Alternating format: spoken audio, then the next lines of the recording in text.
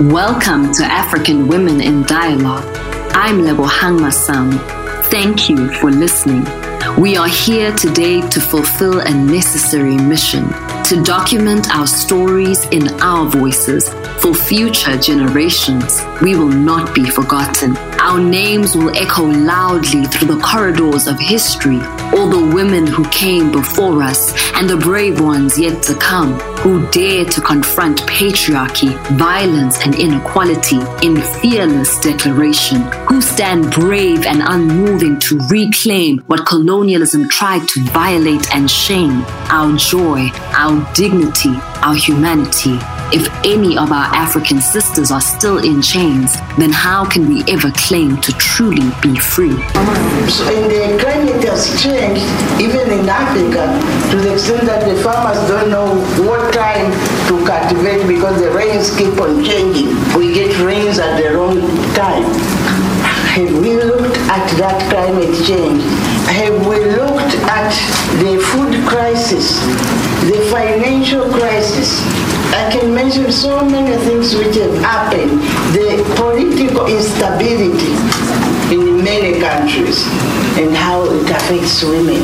Jambo, Mama Gertrude Mongella. Sijambo, habari za huko? How are you? I am fantastic, thank you. Mom Gertrude, for those who don't know much about Tanzania, can you please describe your country to us and tell us what you love most about it? Tanzania is the land of Nyerere. He is the father of the nation, and I think all of you know about him.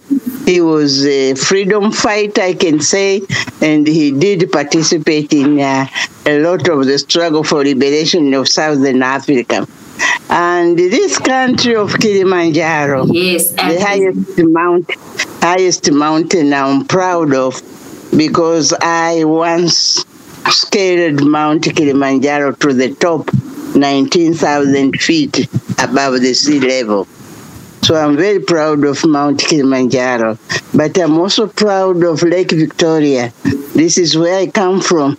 I was born on an island in Lake Victoria called Ukerewe, and I've managed to be a member of parliament for 2 terms for this island.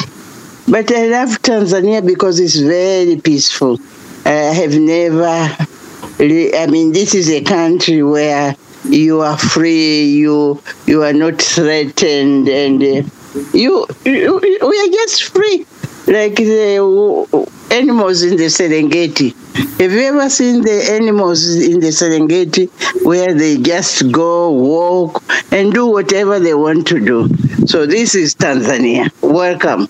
Oh, thank you for that beautiful description, Ma. And you truly are an African icon. You have an incredible career spanning from education as a teacher and school inspector, finance on the board of directors of the Tanzania Rural Development Bank, politics as a minister and a member of parliament, diplomacy as the High Commissioner to India, as the United Nations Assistant Secretary General, to being a defender of the human rights of women as well in Tanzania and around the world. It all comes together so beautifully. How would you summarize your cause? It's a long way. I don't know even how I managed to walk the route and to cover all these things. But I think it's because of God's blessing. And maybe I should also thank my parents who sent me to school at that time when girls were not supposed to be so educated, were not supposed to go to school. But they managed to take me to school. They sacrificed the little money they had to make sure that I went up to the university level. So I also think the mentoring I got from the early leaders of this country, Mwalimu Nyerere, and the rest, because my political career has been successful because of having the right leaders mentoring me and also giving me an opportunity to be in the leadership. And I also want to thank all my friends my relatives, my husband, my children, my grandchildren, who have been very supportive, making it easier for me to go through all what I've gone through. And that is beautiful to have those, those networks of support as you have spanned the incredible journey that I have just barely summarized in my little introduction before. When we talk about your journey of becoming Mama Beijing, which is a nickname you got from your work as a diplomat in the UN from 1993 to 1995, leading the 4th World Conference of Women as the General Secretary and Chair, where you significantly contributed to the success of the conference. How has this all rooted you in your advocacy for women? One thing is, I think I have been lucky in a way that from childhood, I did recognize that I am a human being with rights and responsibilities. And even when I was just a small girl, I used to see the difference between my mother and father and the way they divided their work. And sometimes I thought my mother was overworking unnecessarily. But the other thing I want to say is, as I was working throughout my career, my different responsibilities, I kept on recognizing that the difference between men and women has just been artificially created. And maybe it's because of misconceptions, because I have read the Bible. And if you look at the Bible, Genesis book 1 and book 2, you find out that what we are going through for the Christians is not in the Bible at all. There is no discrimination of men and women. And so I said, but why are we undergoing sort of discrimination, marginalization, if the Bible book, Genesis book 2, book 1 says we were created according to the image of God, men and women were created. Book 2 comes out with the concept of being created from the ribs, from a rib. At the beginning, I used to have some problems. But now I thought, after a second thought, I said, this is great. Genesis book 2, if properly translated, it means God created a man and looked at him. He was not that perfect. So he created a woman and didn't want to use the soil, which was crude, which is rough. So he had to pick some semi-processed material, which was the rib, available already. So we created from better material, different from that creation of a man from soil.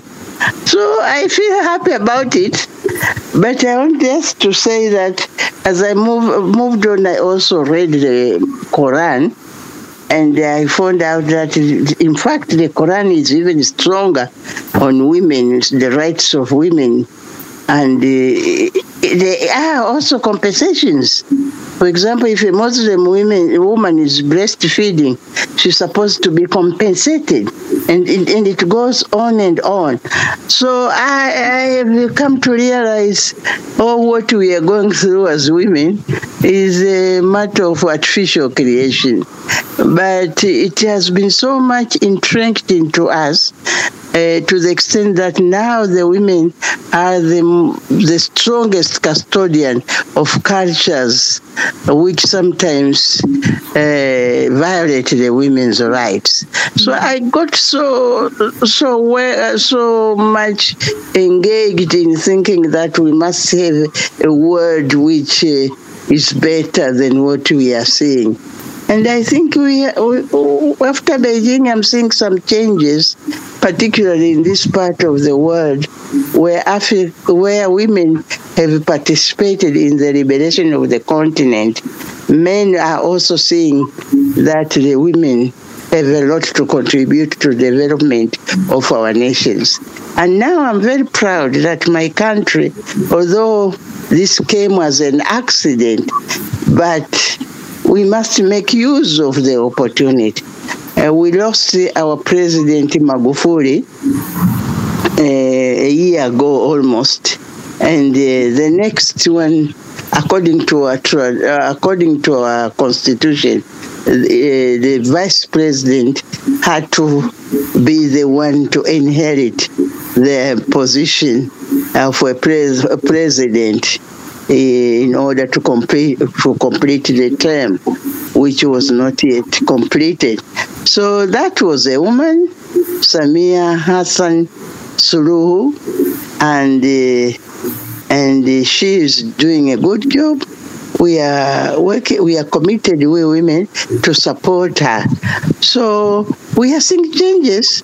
I never knew that I would live in my life to see Tanzania with a woman president. Now we have one.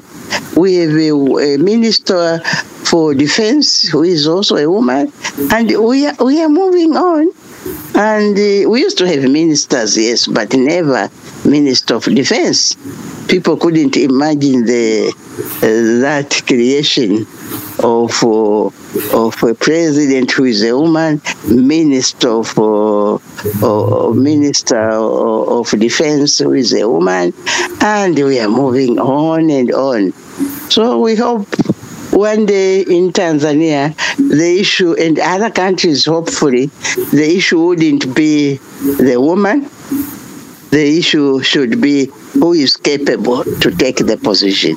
Indeed. Well said, Mama Gertrude. And, when you speak about those changes, about how in your lifetime you have seen so many of these transformations of society, including the fact that in your country, Tanzania, there's now a woman who is a president. You began your advocacy work a very long time ago. And just to go back to the Fourth World Conference of Women on Beijing, which earned you that nickname, Mama Beijing, can you reflect on some of the changes that you have seen happening in the world due to some of the conventions that were taken up during that conference? One thing I notice is that the agenda on gender is really on one of the most important items in most meetings. People are now looking at the world from a gender perspective. For example, people can now analyze the effects of development programs and see how they even affect women. Or sometimes development plans these days are done to alleviate women from problems. For example, the health programs in most countries do take care of the maternal health, which was not common before Beijing, for people to be very specific in their programs to look at the gender issues.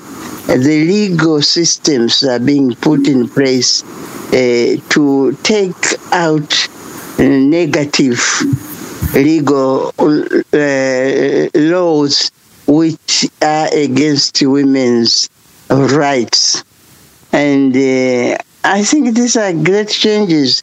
And men and women, it's normal these days to look at these things, because I remember before Beijing, once was a minister in the Prime Minister's office responsible for women. And whenever you started talking about these issues, men would frown and would be unhappy. They think they are wasting their time. But these days, this is not happening. Even in Parliament, you hear in different parliaments men discussing very strongly the gender issues.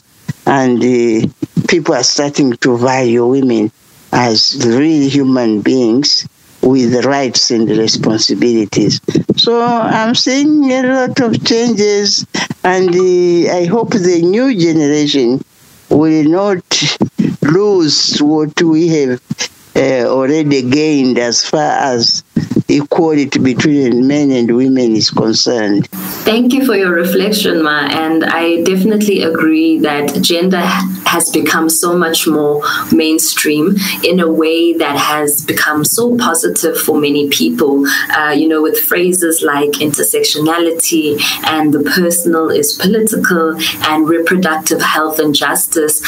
These kinds of phrases being available and accessible on, platforms like social media, younger women, younger girls are able to access what these things mean and are able to actually transform their lives in understanding that they too have got rights and responsibilities, as you so aptly put it.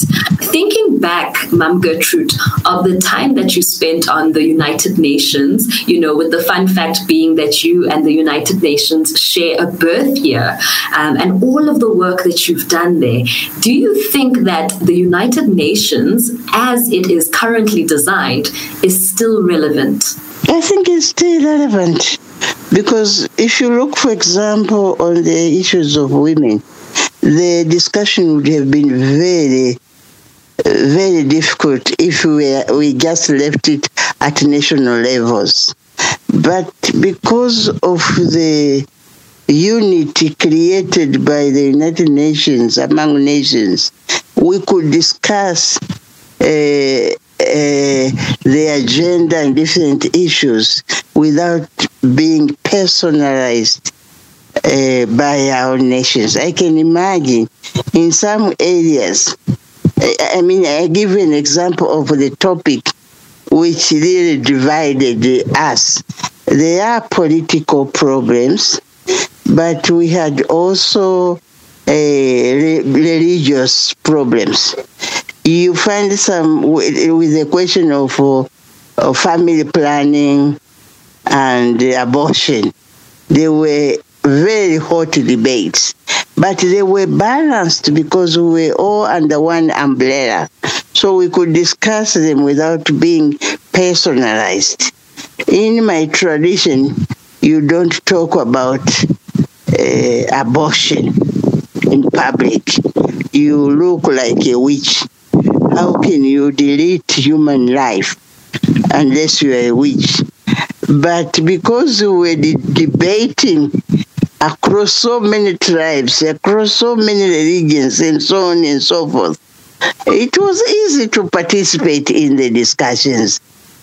So I want to say the United Nations is a uniting force, and sometimes it helps us to get above the political, the religious divide. That's the one advantage. And maybe it is also, the United Nations helps also people to have experience from other people, to meet people from north, south, east, and west. I remember when I was starting to discuss the issues of women globally, I was telling people that one thing is when we are talking about women's issues, you come to realize that it doesn't matter whether you come from the north, south, or you come from developed and developing nation. Because if you discuss about violence against women, women from developed countries are also being violated. And the other thing is maybe the difference the way you deal with the things. I kept on looking at my own society. When, let's say, a woman is beaten by a husband, she yells, and the neighbors come. They take care of the children while the elders are discussing the issue. You have the human touch in solving that problem. And those in developed countries, they also get battered. But then, instead of yelling, they take the phone and call the police. Theirs doesn't have a human touch like ours. But they are all undergoing the same problem. If the woman in the West is in developed countries. They're looking for water to wash dishes.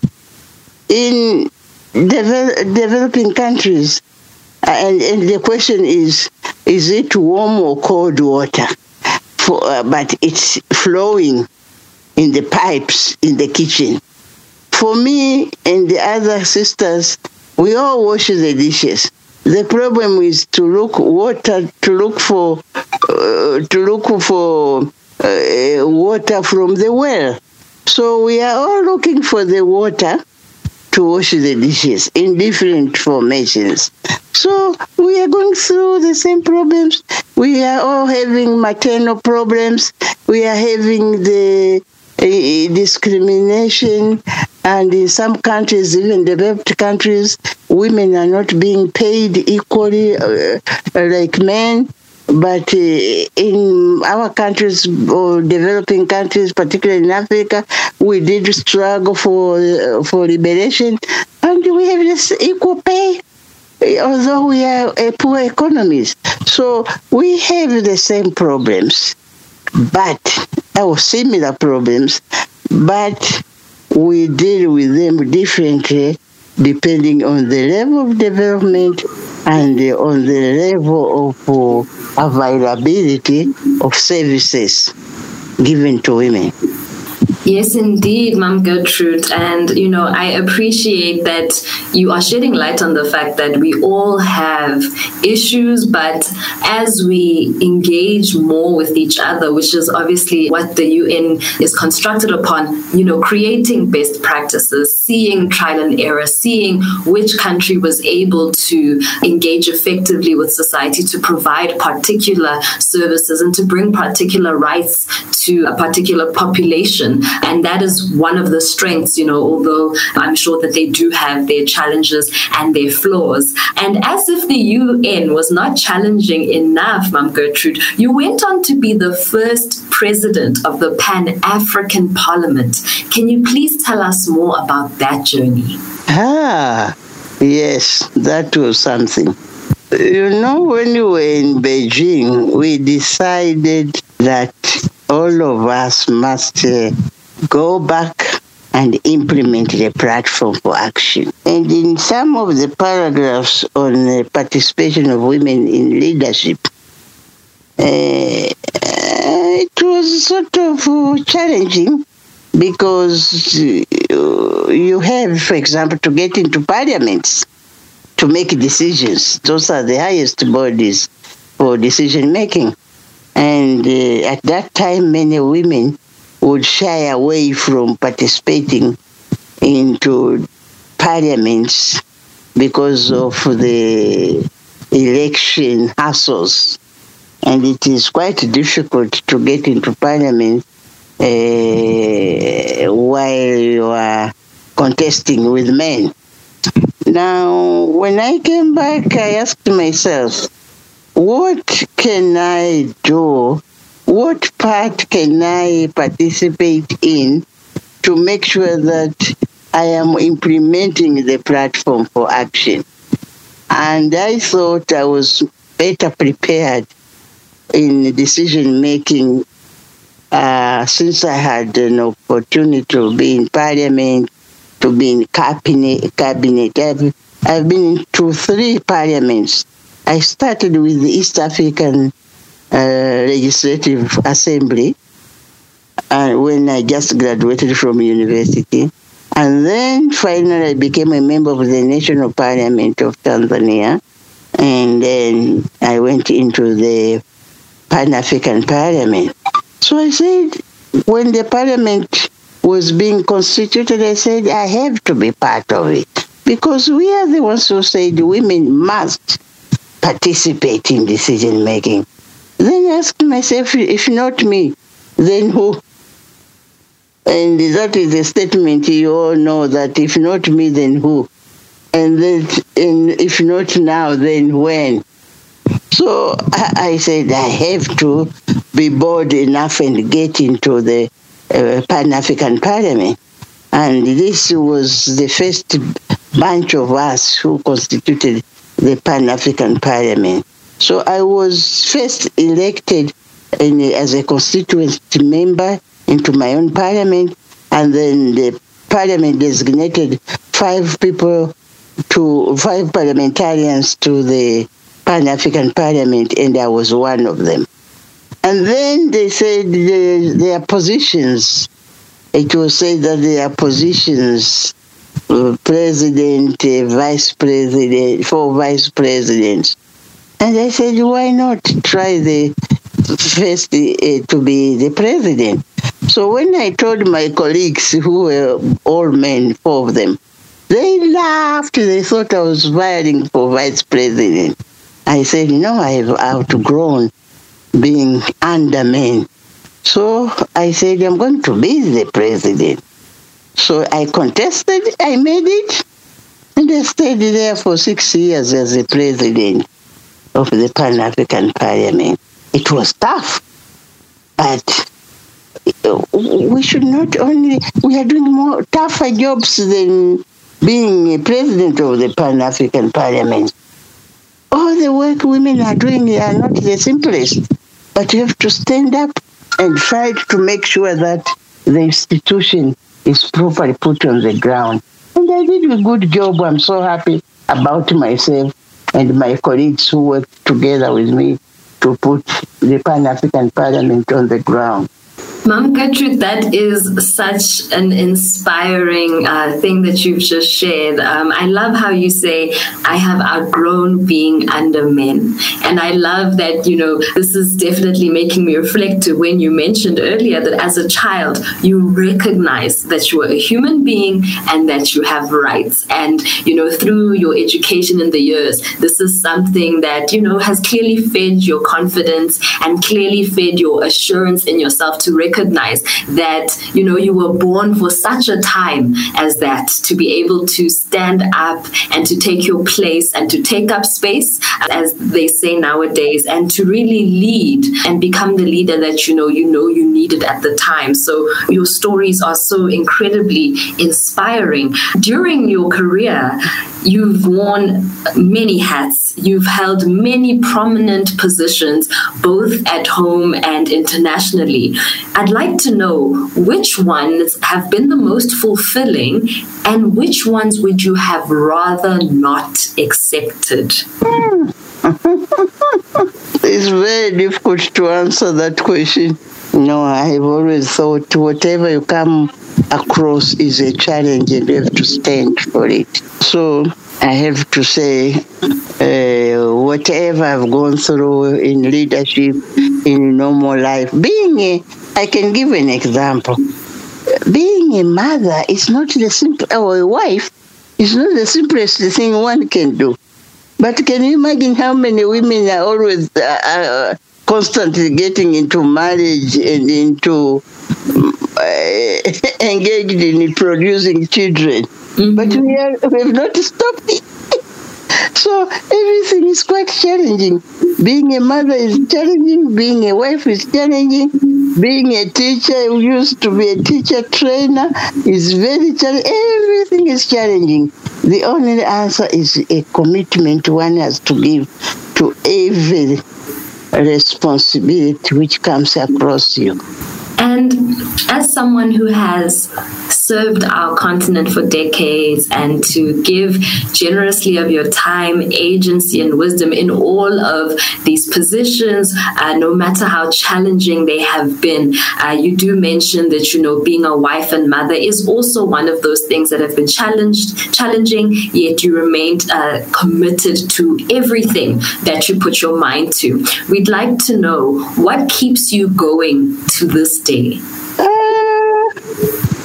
You see, what I normally do is I have discovered the easiest thing is to remain yourself. If you remain yourself into whatever you are doing, it becomes a little easier. If you try to do it by imitating other people, you might fail miserably. So I remain myself and I enjoy whatever I'm doing. But I think the most important thing is having good friends. Good friends are always very useful in life. And I have kept on, I have one principle I've developed. You must add on your list every day one person whom you know, for whatever purpose. You never know when you will need that person. So every day before you go to bed, you say, how many people have I added on my list?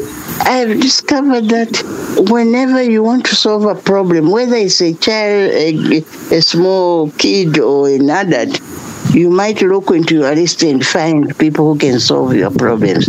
And therefore, you don't feel stuck.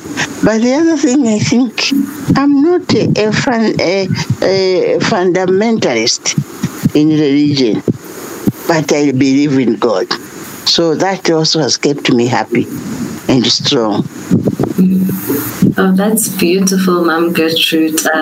And you're right. It is very important to live a life in which we cultivate our friendships and we cultivate these strong networks of support where we're able to collaborate with each other and able to constantly be there for each other as life demands. Mom Gertrude, although you had touched on the challenges that you have faced or what you have found to be challenging yet rewarding at the same time, can you please share with us what have been your greatest challenges and lessons to date? My greatest challenges, I realized them mostly when I was serving as at the United Nations. And sometimes I had to travel to many places. And I could feel that a woman, we always say there is discrimination. The men can be discriminated, the African people can be discriminated as black, racial discrimination, maybe religious discrimination. But for a woman, you see, even more, you feel the gender discrimination. And so you can, in a day, go through all the discriminations when you are traveling. You can feel the racial discrimination. You can feel the gender discrimination, even political discrimination. So women are more discriminated than men. That's a big challenge. And that is what sometimes made me angry, openly angry, when I'm discriminated for any reason, for no reason at all. I mean, I don't want to be discriminated as a woman. I don't want to be discriminated because of my political alignment. I don't want to be discriminated for any purpose, tribal or political, whatever. I don't want that discrimination. And speaking of discrimination, Mom Gertrude, you've been a member of climate-related organizations, including the Global Assembly on Women and the Environment, the World Women's Congress for a Healthy Planet, as well as the Tanzanian Association of Women Leaders in Agriculture and Environment. You've worked in these organizations which have been highlighting issues of gender and issues of the environment. So what do you see as being that crucial connection between climate change, women, and the environment? I remember way back before even Beijing, I used to participate in WEDO. WEDO is an organization which was founded by a very famous woman in the United States, Bella Abzug. And she, during the Rio conference, she was very active, and we were all active in the group to bring to the surface the issue of environment and women. And as I was, we were going through that Rio conference and also getting into population conference in Cairo and finally into Beijing, I realized that the women are very closely connected to environment because the environment and nature are very closely related. And the woman is very close to nature, water, if you look at the water, it's only now that companies are taking over the responsibility which women used to take in Africa, the drawing of water and the hewing of firewood. So the woman was connected to the vegetation because it was the source of energy. Connected to the environment because it's the source of water. And you can see that in Africa sometimes children in the villages, they don't see the pipe as a source of water. They know the source of water is not the pipe. The source of water is that well and that stream and that lake, the real source. So destruction of the world is really a destruction of life. And the destruction of wood is a destruction of source of energy. But it goes further for the woman. The forest is the pharmacy of the African woman. That's where you go to pick your medicine. It's not at the shop, the pharmacy shop. No, it is in the forest where we go, and women are the ones who do a lot of who dispense a lot of medicine from the forest. I'm one of those women. I know several herbs, and sometimes I wander even around my house because I've kept a little forest. I go around with this change of climate. I don't find some of the plants which are medicinal. They've been destroyed by the hot weather. This year we don't have enough rains. I was looking for a plant which heals snake bites, but it's not around. I think because this year the climate has changed so much, there's so much heat, the plants did not survive. Another plant which used to grow in my garden is a plant on allergy, that people who have got allergy for certain food, if you give them to eat the food and that help, they will not be affected by the food they are eating. So there are so many things which a woman, particularly in the villages where very limited accessibility to medicine, modern medicine, they are being affected by the climate change. The food is getting limited because of the bad weather we are experiencing now. So I'm just saying a few things I've noticed during my participation in different activities of the environment and the changes we are experiencing in the world. So if there are any people to be affected most, they are women, because they are very close to the climate, and the climate change is giving a challenge to them.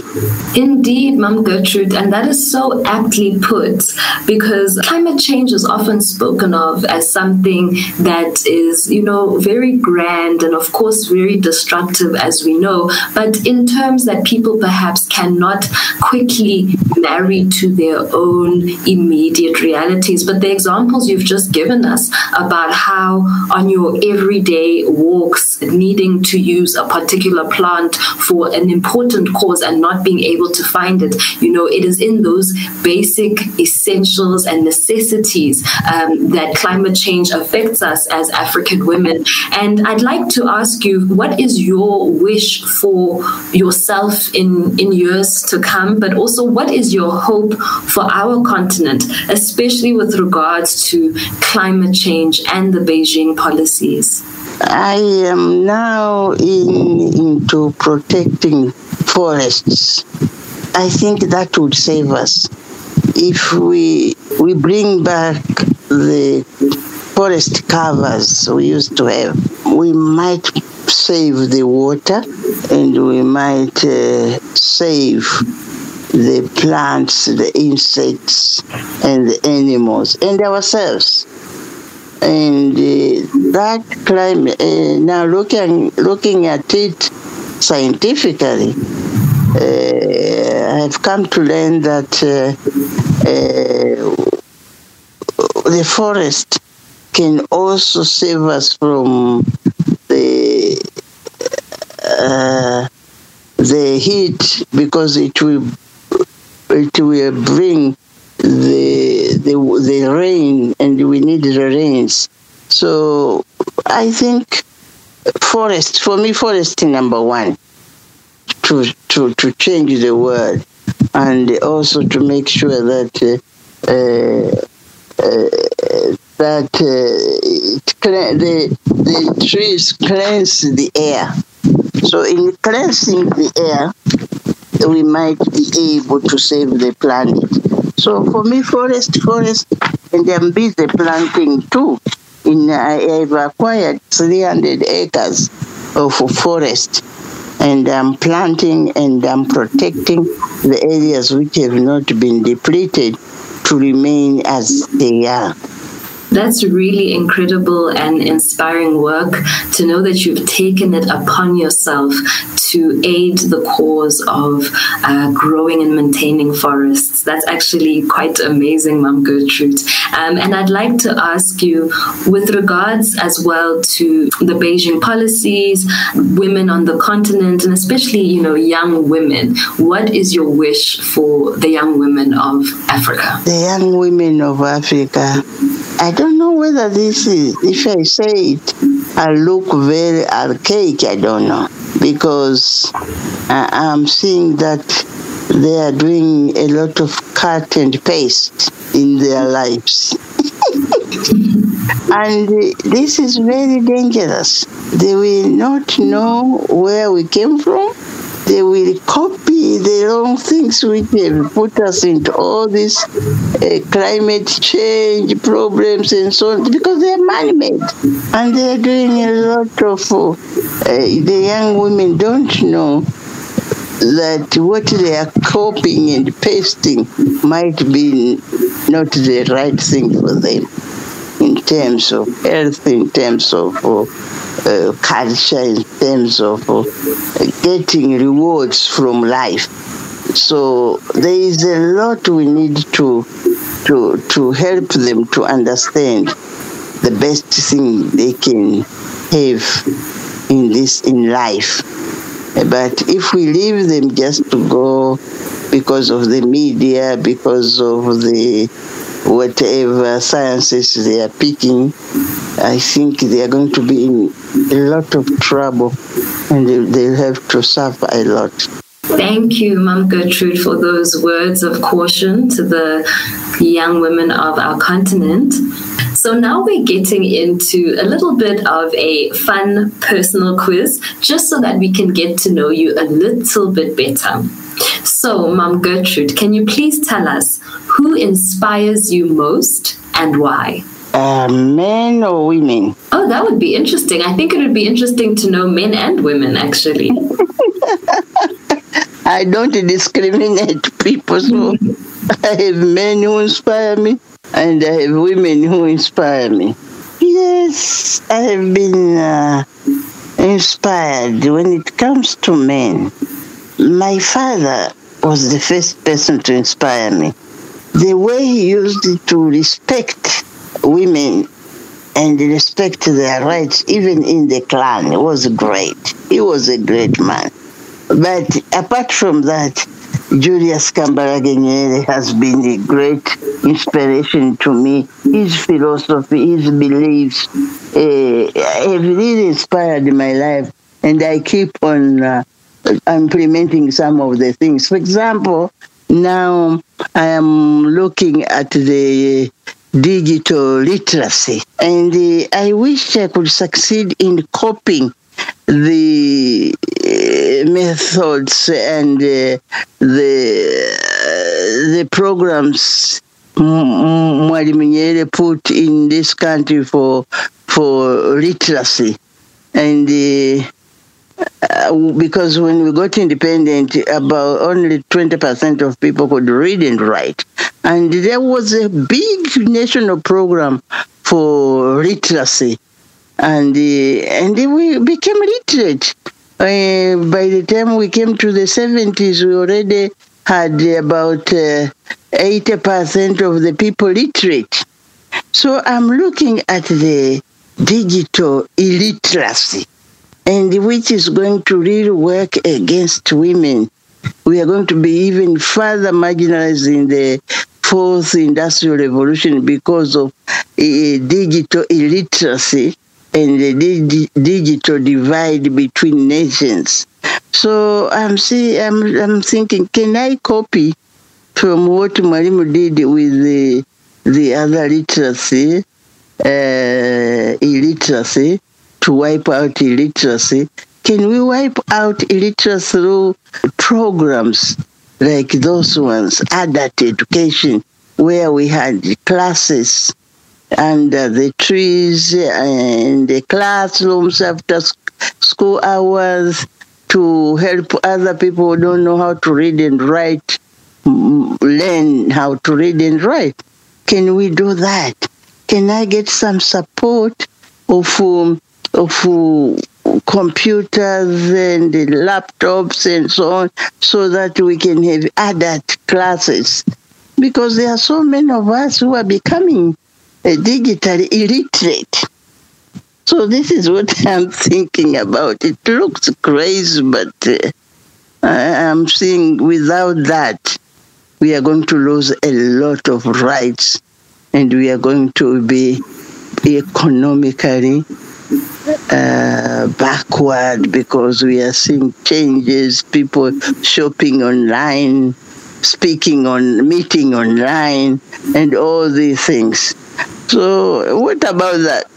And I think that's such a great concern that you bring up, Mom Gertrude, because yes, indeed, the digital divide, things are advancing at such a rapid pace around the world. People are connecting and creating really opportunities and careers that didn't even exist 5 or 10 years ago. And unfortunately, it also means that so many people can be left behind at such a time, because the tide is moving so quickly. And as you mentioned, without that digital literacy, people are going to be further discriminated against. Opportunities will be harder to get. So I think that's such an important thing that you just highlighted. Can you please also tell us about some of the women that have inspired you throughout your life? Yes, the other women, I'll mention one from South Africa, Winnie Mandela.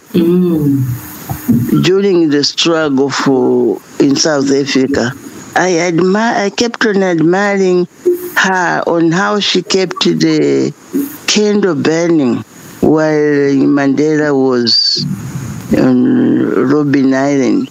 So I admired her energy, and she used to go around keeping the candle burning. Whatever other things, I don't know. But that is the thing I picked from her. But there are so many other women on the African continent who have done a great job. In Tanzania, we have people like Mama Sophia Kawawa. She used to be the chair of the women's organization. She was great. And you can move on from country to country and see these women, some of them semi-literate. They managed to stand firm for the liberation of this continent. I admire all of them. They are my inspiration. And I keep on saying, if I'm so well educated, and those women were semi-literate to sometimes illiterate, but they managed to put in so much energy, commitment, and work to liberate this continent, I should continue working to the last minute in their honor. And Mom Gertrude, you are honestly inspiring me similarly to know that you have worked so hard for so many years. You have labored and given for both country, continent, and the world, and yet it is something that you continue to be concerned with. You're concerned about forests. You're concerned about, digital literacy and the future generations. I think it's incredibly admirable that you still have it in you to care and to have this deep compassion and desire to still create a change. I think it's absolutely remarkable, and that is why it's such a pleasure to be speaking to you today. And the next question I'd like to ask you is, if you can tell us and complete the sentence, feminism to me is... Feminism to me is self-realization, self-respect, and respect for human beings. That is feminism for me. And using my talents as a woman to make this world a better world to live in. Aha. Well said. And Mom Gertrude, what brings you joy? Oh, my children and my grandchildren. Oh, I love that.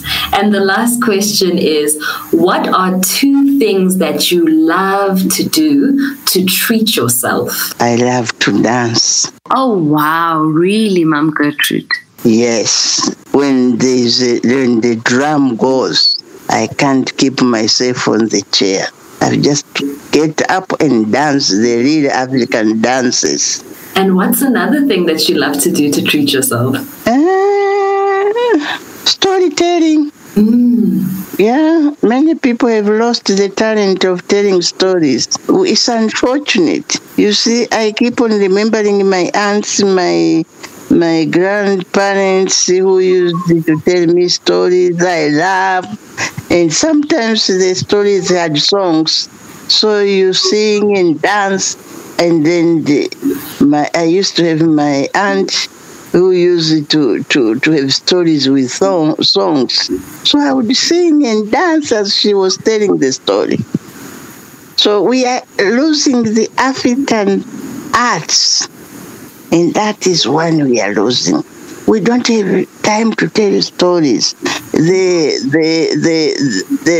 phones, handsets have taken over.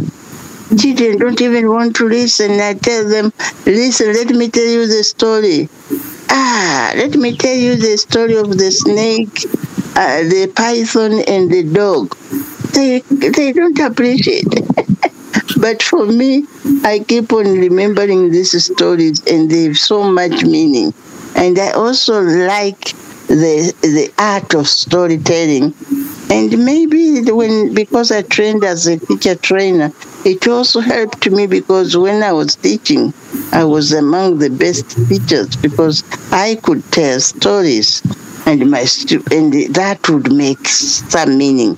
And when I went into politics, sometimes you tell a story, and that gives more meaning than if you had just lectured. You say, when there was this and this and this happened. So this finally means patience. It demonstrates better, and it has more meaning. For example, I once used the story when I was fundraising for Beijing conference. I went there and I thought I would find a lump sum of money allocated by the UN to run the conference. But just to be told, you are the Secretary General, you have to fundraise to make sure that you get the funds to take care of the preparatory process, the preparatory committee meeting, and I did that. And the first day, I got out of that tall building, stood in the streets of New York, not knowing what to do. And as I was loitering along the streets, I saw a label of Ford Foundation. And I said, why don't I go there? So I went there. And I just said, I'm Gertrude Mongella from Tanzania. I'm the secretary again who has been appointed. And they all were excited. They gave me a cup of tea. And I said, I don't know where to begin. But let me tell you the story of the centipede. The centipede. And the child, the mother centipede and the child. And then I told them that story where the mother centipede wanted the child to walk, and the child didn't know which leg to start with. So, but the mother kept on saying, you have to walk. And the centipede walked, and up to today, the centipede doesn't know which leg started. So even when I was preparing, I'm going to prepare Beijing, I don't know which leg I should start with. So I thought I should come here. Maybe this is my first leg. Can I get some money at least to do the first preparatory meeting of my staff? Mm-hmm. And they were, and I told the story well, not like this one, I'm doing it short. And they said, we are giving you $100,000. Wow. I started walking. Wow. Wow, I love that story. Thank you so much for sharing, Mom Gertrude. I love telling stories. It's actually what I do in my life. So I love that you were able to infuse the story right now, and even then when you were needing to get funding. I think it's incredible. And speaking of stories, Mom Gertrude, just to end off, will you be putting your stories into a book for future generations? Will you pen it down for us to be able to learn from you, from your experiences, from your journey? I have started, and at the beginning I thought it was so easy because of the skills as a teacher, as a curriculum developer. I said I can write. But then I discovered there's a lot to it. I needed to also dig more information to, at least to verify the content. And as I speak today, there is a young man whom I have sent to the island to cover some stories from people. The old people have brought me up, and the young people I went to school, they are not young anymore. People who went to school together with me to cover some details. But it's expensive. And somebody just told me if I could get some funding, then people could go around to the schools I went to there are still some teachers who, my primary school teachers, my secondary school teachers, they are still alive, who would put more meat on my stories. So it's expensive. I don't know which leg I'm going to start with to look for funds. I haven't really thought of, because this is going to the island. It will cost him about $2,000, I think, going around in Lake Victoria, in the islands, in places where I've been representing and so on. So there I am, and we still have more areas to cover. I don't know. Tell me which leg I should start with. I also am not sure, but I think that one great way to start is definitely with this African and Women dialogue, where we are exploring some of your stories and some insight into your life.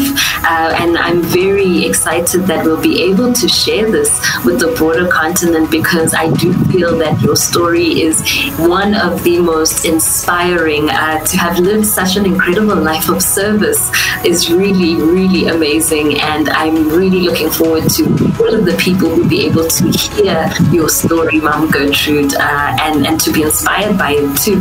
So thank you so much for joining us today. Thank you. Bye. All right. Bye-bye. African Women in Dialogue is a podcast created by the Zanele Mbeki Development Trust. My story in my voice. Thank you for listening. Be sure to follow our social media for updates. We'll connect again soon.